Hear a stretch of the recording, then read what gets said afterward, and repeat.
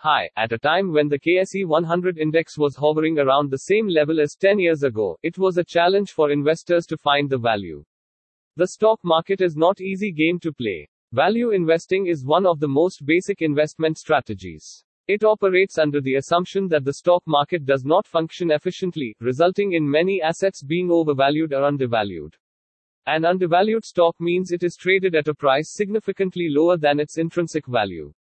This strategy therefore focuses on purchasing the shares at a price lower than their real value, believing that the market will re-evaluate them in the future and the price will rise to reflect its true value. How to identify cheap stocks? We often hear analysts use phrases like stock valuation, P/E ratio, price to book, among many other terms. The bottom line is that everyone wants to buy stocks with a cheap valuation. Intrinsic value is estimated using price multiples. This is done in two ways. In the first approach, an investor selects a company and calculates the price multiples for it and a group of its closest competitors.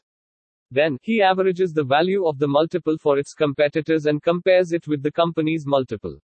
If the company is trading at a lower multiple than its competitors, it is deemed to be undervalued.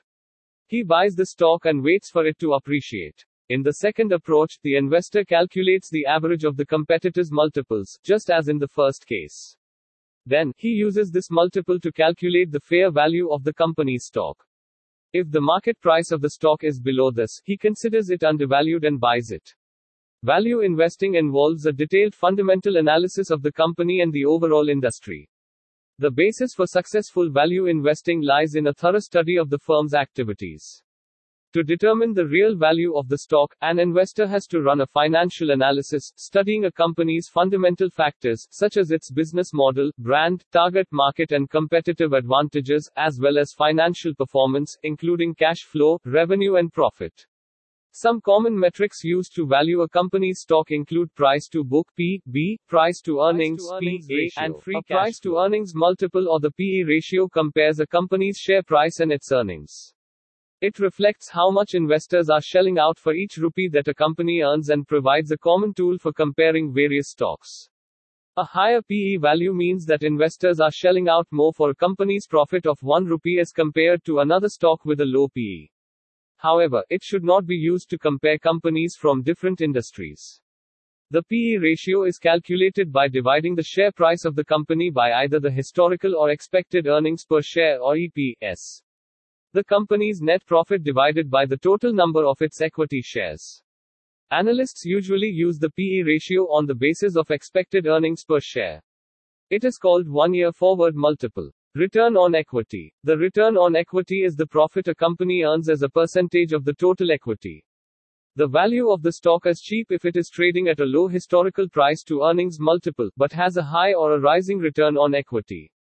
This means that the company is generating profits but the share price is beaten down. Price to book ratio. The price to book or PB ratio compares a company's share price to its book value, the value of a company per share if assets were liquidated. This metric is also used to identify cheap shares as a P/B ratio indicates how much investors are willing to pay for each rupee of a company's assets. Moreover, this does not take into account intangible assets of a company like brand or goodwill, thus giving us the company's real value. Debt to equity ratio. Companies raise funds via debt instruments for the production of goods and services. This debt is paid back over long-term periods. However, it is also necessary to access a company's debt while investing to find out if a company is borrowing more than it should.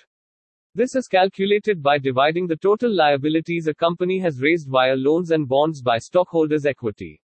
It indicates what proportion of equity and debt the company is using to finance its assets.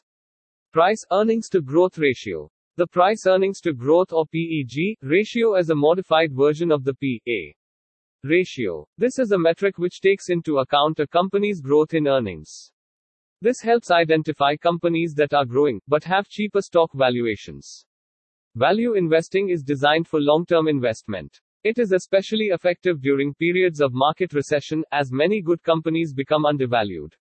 As the most successful value investing examples suggest, a financial crisis is a fruitful time for a value investor. Consider the purchase price, even if you have a long-term investment horizon.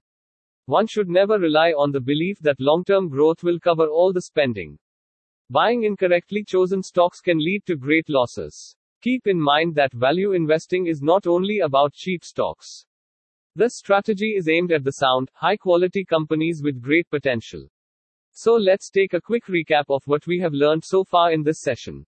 Value investing is one of the most basic investment strategies. Investors identify cheap stocks by using price multiples, and that is done with two ways. First approach, an investor selects a company and calculates the price multiples. Second approach, the investor calculates the average of the competitors' multiples. Value investing involves a detailed fundamental analysis of the company and the overall industry. Common metrics used to value companies' stock include price to book (PB), price to earnings (PE), and free cash flow. Value investing is designed for long-term investment. It is especially effective during periods of market recession. Thank you for tuning in with Knowledge Center. If you have any questions or comments to improve this setup, feel free to post comments below. I will see you in the next lesson.